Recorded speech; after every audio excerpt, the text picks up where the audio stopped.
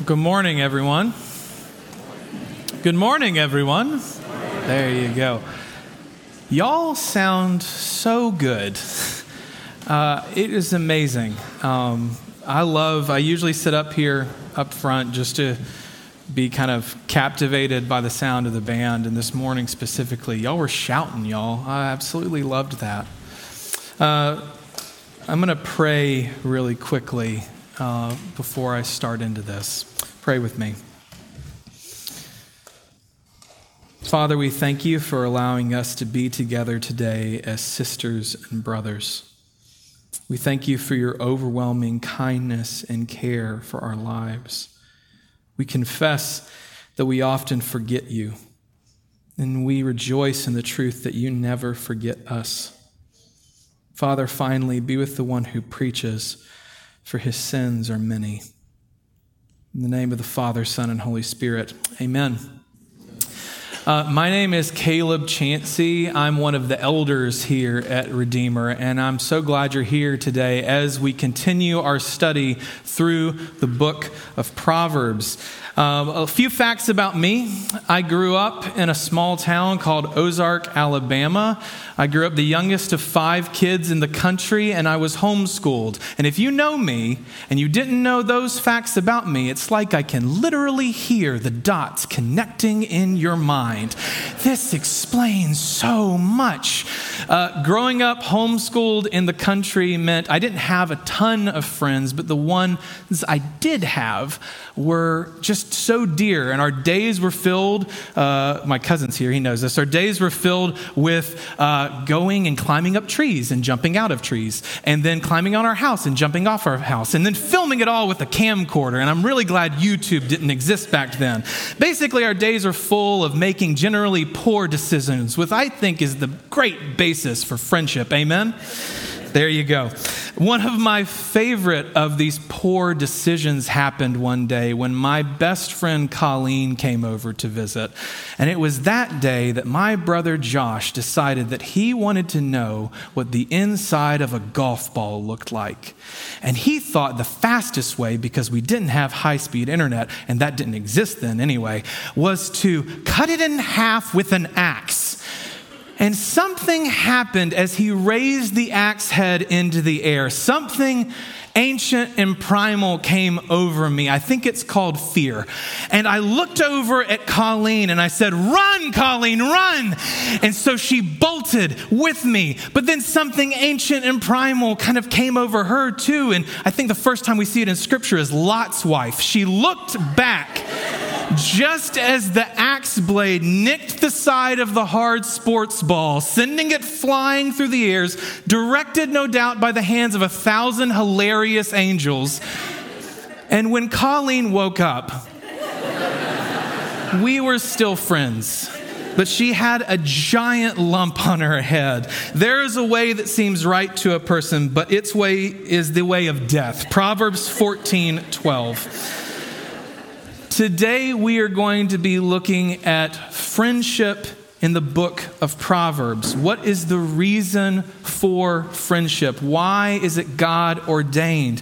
Why is it so important? And at the beginning of this, I need to confess something to you. I have an interesting relationship with the book of Proverbs. As I was growing up, I didn't quite understand it, and if I'm honest, even to this day, it kind of annoys me a little bit.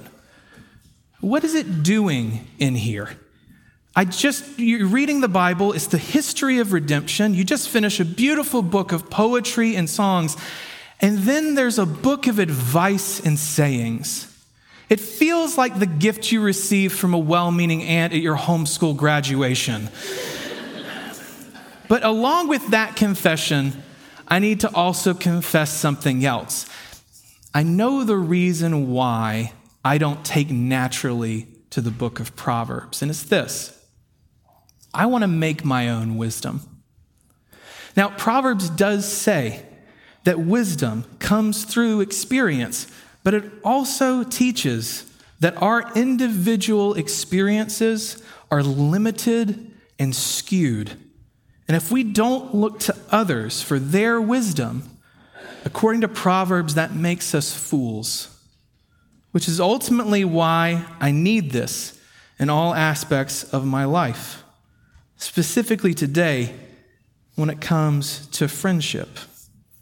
Now, I actually sought out wisdom from my mom when I started studying this. My mom and I and my brother Josh, we were the three that were in the house when my parents were divorced. And we were kind of bonded through that. And she has been reading a proverb a day for over 40 years. And so I went to her and I said, Mom, what is it about Proverbs that keeps you going back to it? And with full of wisdom, she looked at me and said, well, it's because there's 31 chapters, and there's usually 31 chapters in the month, which is like the most Proverbs response you could possibly get to that question. I looked to Proverbs during this study, and I hope we find a day that I need it to tell me how to be a friend, because I often fail. I've been blessed with deep, good friendships, but I've also experienced in my life bad friendships. And I've been a bad friend. I've written people off because the relationship was just too draining. Without seeking any counsel, sometimes I've done this. Or worse, only the counsel of people I know who would agree with me.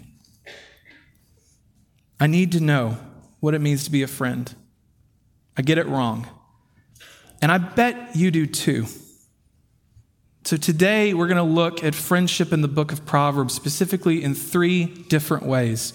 The first way we're going to look at it is how friends help fulfill our purpose as humans. Second way is how a close friend is there to protect us. And why, the third reason, why we need friends to be present with us. That's right, purpose, protection, presence. This is a 3-point sermon with every point beginning with the letter P. Take that, Tim Keller. So let's first talk about why we need friends to help fulfill our purpose as humans. Proverbs 18:1. It's in your bulletin. One who isolates himself pursues selfish desires. He rebels against all sound wisdom. Now, there's a simple practice that I've been taught that whenever you begin a study in Scripture, you would just do yourself a favor and go back and read the first few chapters of Genesis. In those first few chapters of the Bible, it is packed with themes that will run throughout the entirety of Scripture. It is the first place we see the absolute power and patience of God, his communal nature, the calling of man to work, the calling of man to rest. And it's also the place that we see the birth of death, guilt, shame, betrayal, sin that hunts you, and so much more. And wouldn't you know it, in Genesis 2, we get the first wisdom spoken about man over man. You can turn there if you want. We're going to be there for just a little bit. But Genesis 2, we see God creates Adam for a purpose. He makes him out of the earth to take care of the earth. Genesis 2:15. The Lord God took the man and placed him in the Garden of Eden to work it and watch over it. And just as God gives him a purpose, right after this, the very next verse, he's going to give him the first command, or the first instance of the law. Genesis 2:16, and the Lord God commanded the man, you are free to eat from any tree of the garden, but you must not eat from the tree of the knowledge of good and evil. For on the day you eat from it, you will certainly die. So he gives man his purpose, and then he gives man the first command. And then it happens. The first utterance of wisdom is spoken over man, and it's this. Then the Lord God said, it is not good for the man to be alone.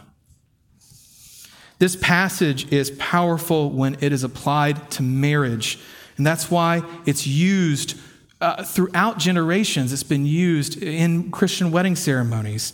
But this speaks not only to marriage, but also to our basic humanity, what it means to be a person. Human beings are not meant to follow the purposes of their life or the calling of God alone. And also, it speaks to the fact that we fully can't be who we are without another person. Now, I've seen this most clearly as I've gotten older, and I've started to see some of my friends and relatives pass away. And there's a saying that I'm sure you've heard, which is that when somebody dies, it feels like a part of you died too.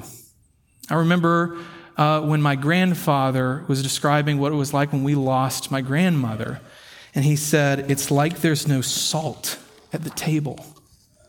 C.S. Lewis even wrote about this a little bit. He had a legendary group of friends called the Inklings. Don't you wish your friend group had like a cool name?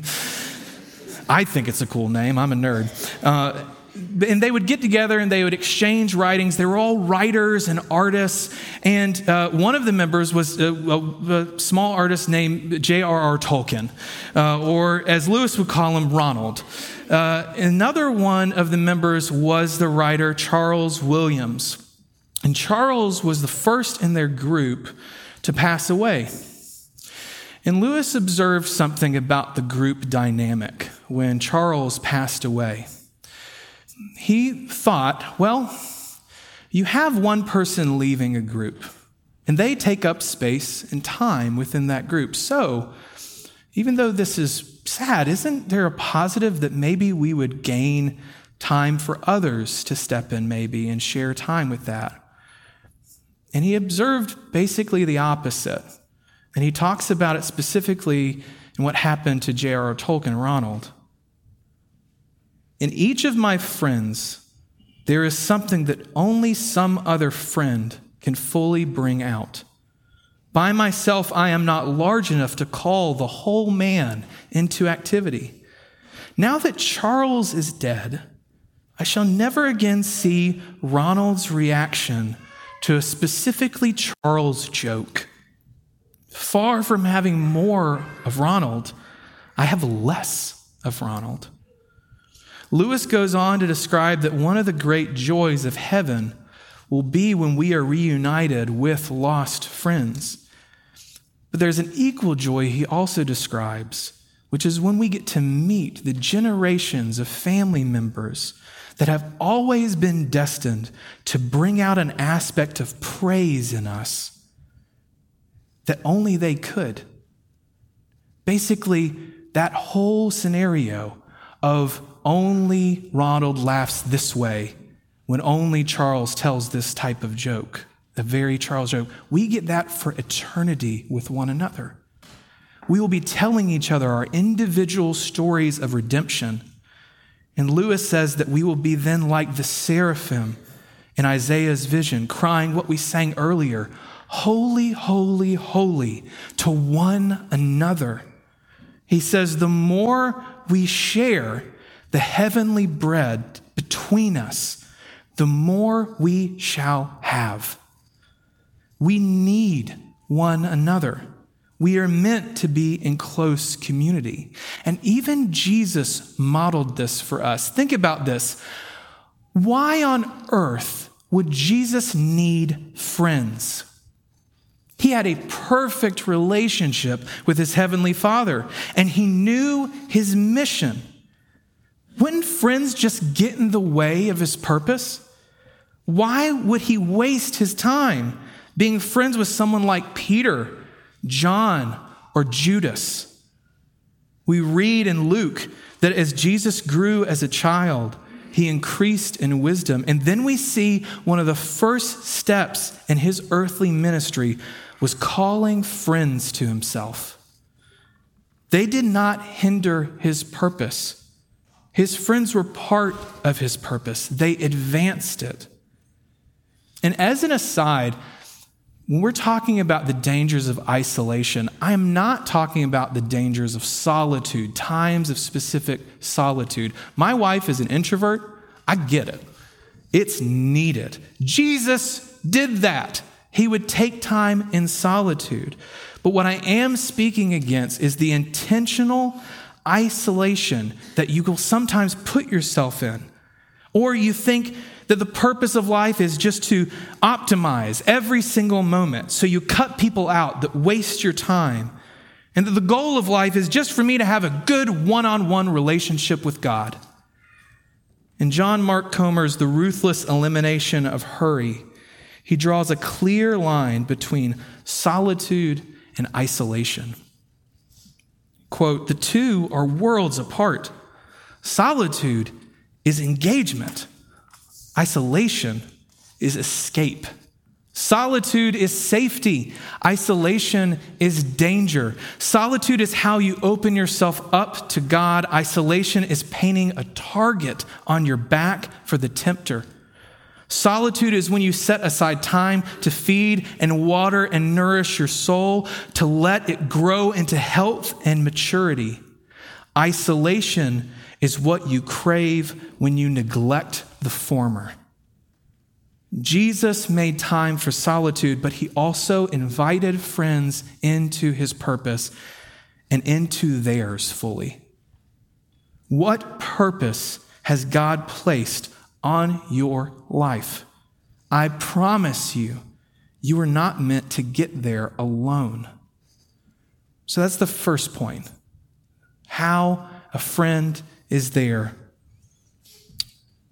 The next is how a friend is there to protect us. A good friend is there to protect us. In Proverbs 18:1, it speaks on how it is unwise to be isolated. And the last verse of that chapter is Proverbs 18:24, and it bookends that thought, but in a different way. Proverbs 18:24, it's in your bulletin. "One with many friends may be harmed, but there is a friend who stays closer than a brother." So on the opposite end of this elected isolation, there's another unwise thing concerning friendship, and it's what's called too many friends, too many voices, opinions, wisdom going into your head at all times. Now, when the Proverbs were written, this danger usually seemed to be reserved for the wealthy. Proverbs 19 says, "Many seek a ruler's favor, and everyone is a friend to one who gives gifts." Basically, if you've got money and position and power, everybody will be your friend. They want to vie for your attention. And this definitely applies now still to the wealthy. But if you're honest, whether you regard yourself as wealthy or not, we are in danger of too many friends, or rather, not having a trusted, singular, deep friendship. Maybe you've been hurt before, so you avoid deep friendships. Or maybe you're so set on your career or your studies that you just don't have time for anything but work friends or acquaintances.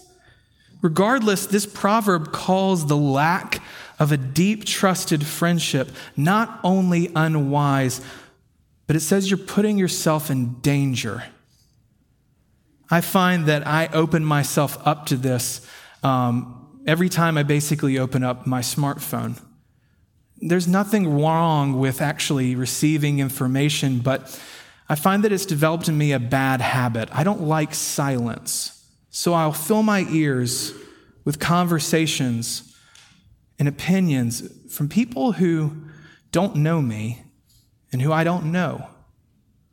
I don't want to be bored, so I'll pull up YouTube clips from people who don't care for me and who I'm not in charge to care for. It's just information coming into my mind. And the more I do this, the more I listen to things inside of my head, especially when I don't process them with a trusted friend, the more I allow other sources to be elevated to a position of influence over my heart that is only to be reserved for good friends. So for me, technology is the way that I invite that in a lot of times, and I need to be aware of this. But yours may be different. What sources have you given that privileged position of friend to, even though they are not your friend? Proverbs 18:24 gives me a vision of a battle. And the many friends are the ones in front of you that are supposed to be there to defend you, protect you, but their attention is fleeting, and they get distracted, and they move on, and you're exposed. You're abandoned the moment that you need them. After the first service today, it was incredible to see people come up and say, I had a hard friendship.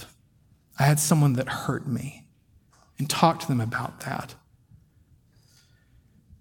But that verse doesn't end with just the many friends. It ends with a hope, which is wonderful. But there is a friend that stays closer than a brother.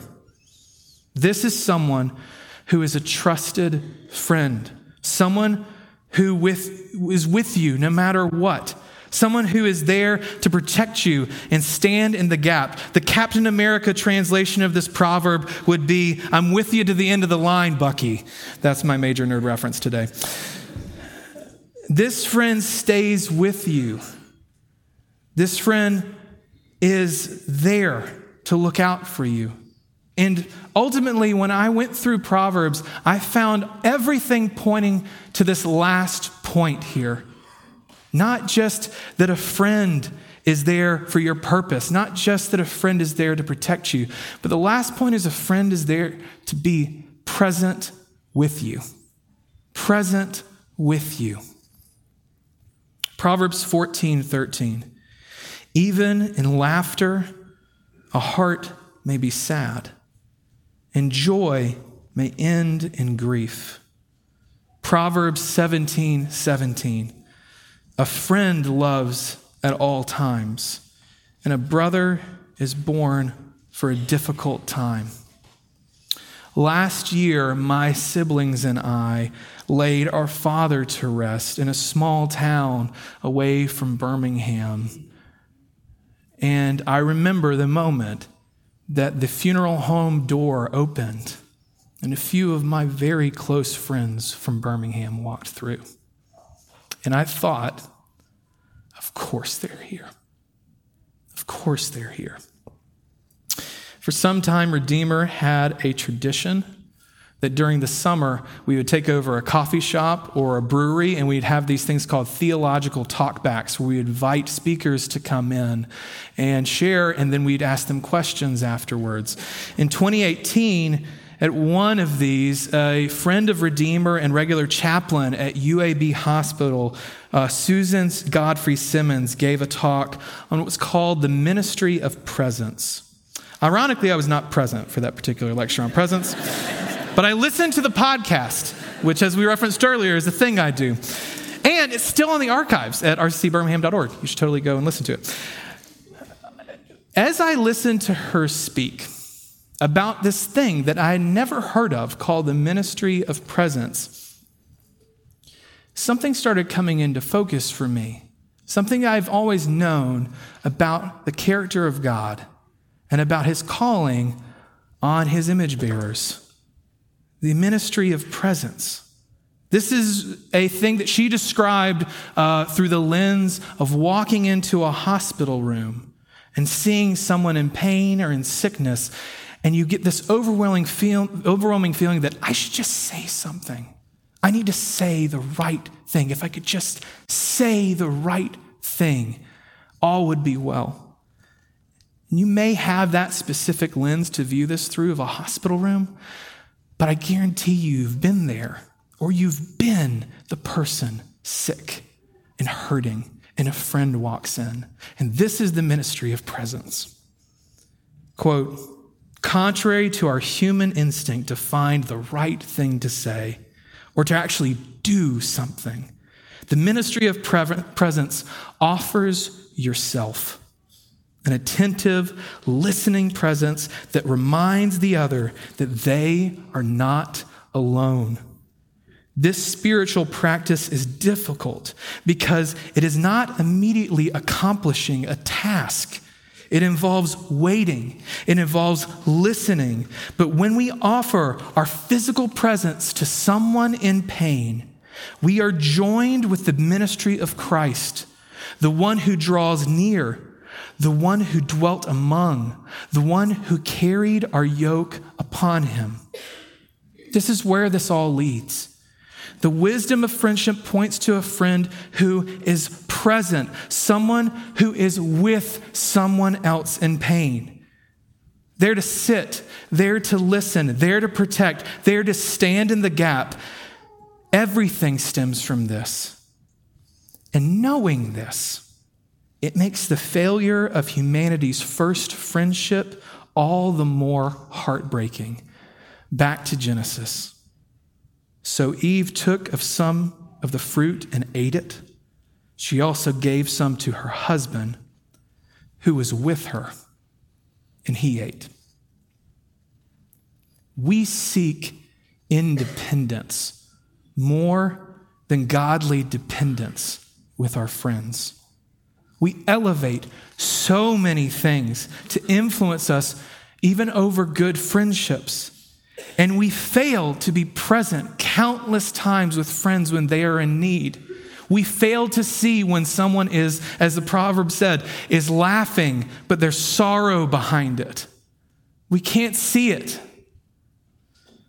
Praise God for Christ, Emmanuel, God with us. The Word became flesh and dwelt among us. The God who held children in his lap and touched the hands of the sick and lowly, this is our God. The one who told stories of good Samaritans and loved the tax collector and the zealot, this is our God. The one who allowed Judas to kiss him, knowing it meant betrayal, this is our God. The one who gave us our purpose and gave us a new command in the Gospel of John. This is my command, that you love one another as I have loved you. Greater love has no one than this, that someone laid down his life for his friends. You are my friends if you do what I command you. No longer do I call you servants, for the servant does not know what his master is doing, but I have called you friends. For all that I have heard from my Father I have made known to you. I knew I was going to cry. In extreme quarantine situations in hospitals, nurses will often get 2 gloves, and they will tie the fingers of the gloves together, and then they'll fill each of the gloves with warm water and then tie the cuffs separately, creating kind of a clamshell. They'll go into the isolated person's room and they'll slip their hand in between the 2 gloves. So it feels like someone is always holding their hand, that they're not forgotten. And they call this the hand of God. After Christ ascended, the Holy Spirit was released to come and live in us so that we might have the power of God to obey this new command to love one another, but also so that we would have a promise that when we are bad friends, he's faithful to forgive us, and he is a good friend. What a friend. Amen.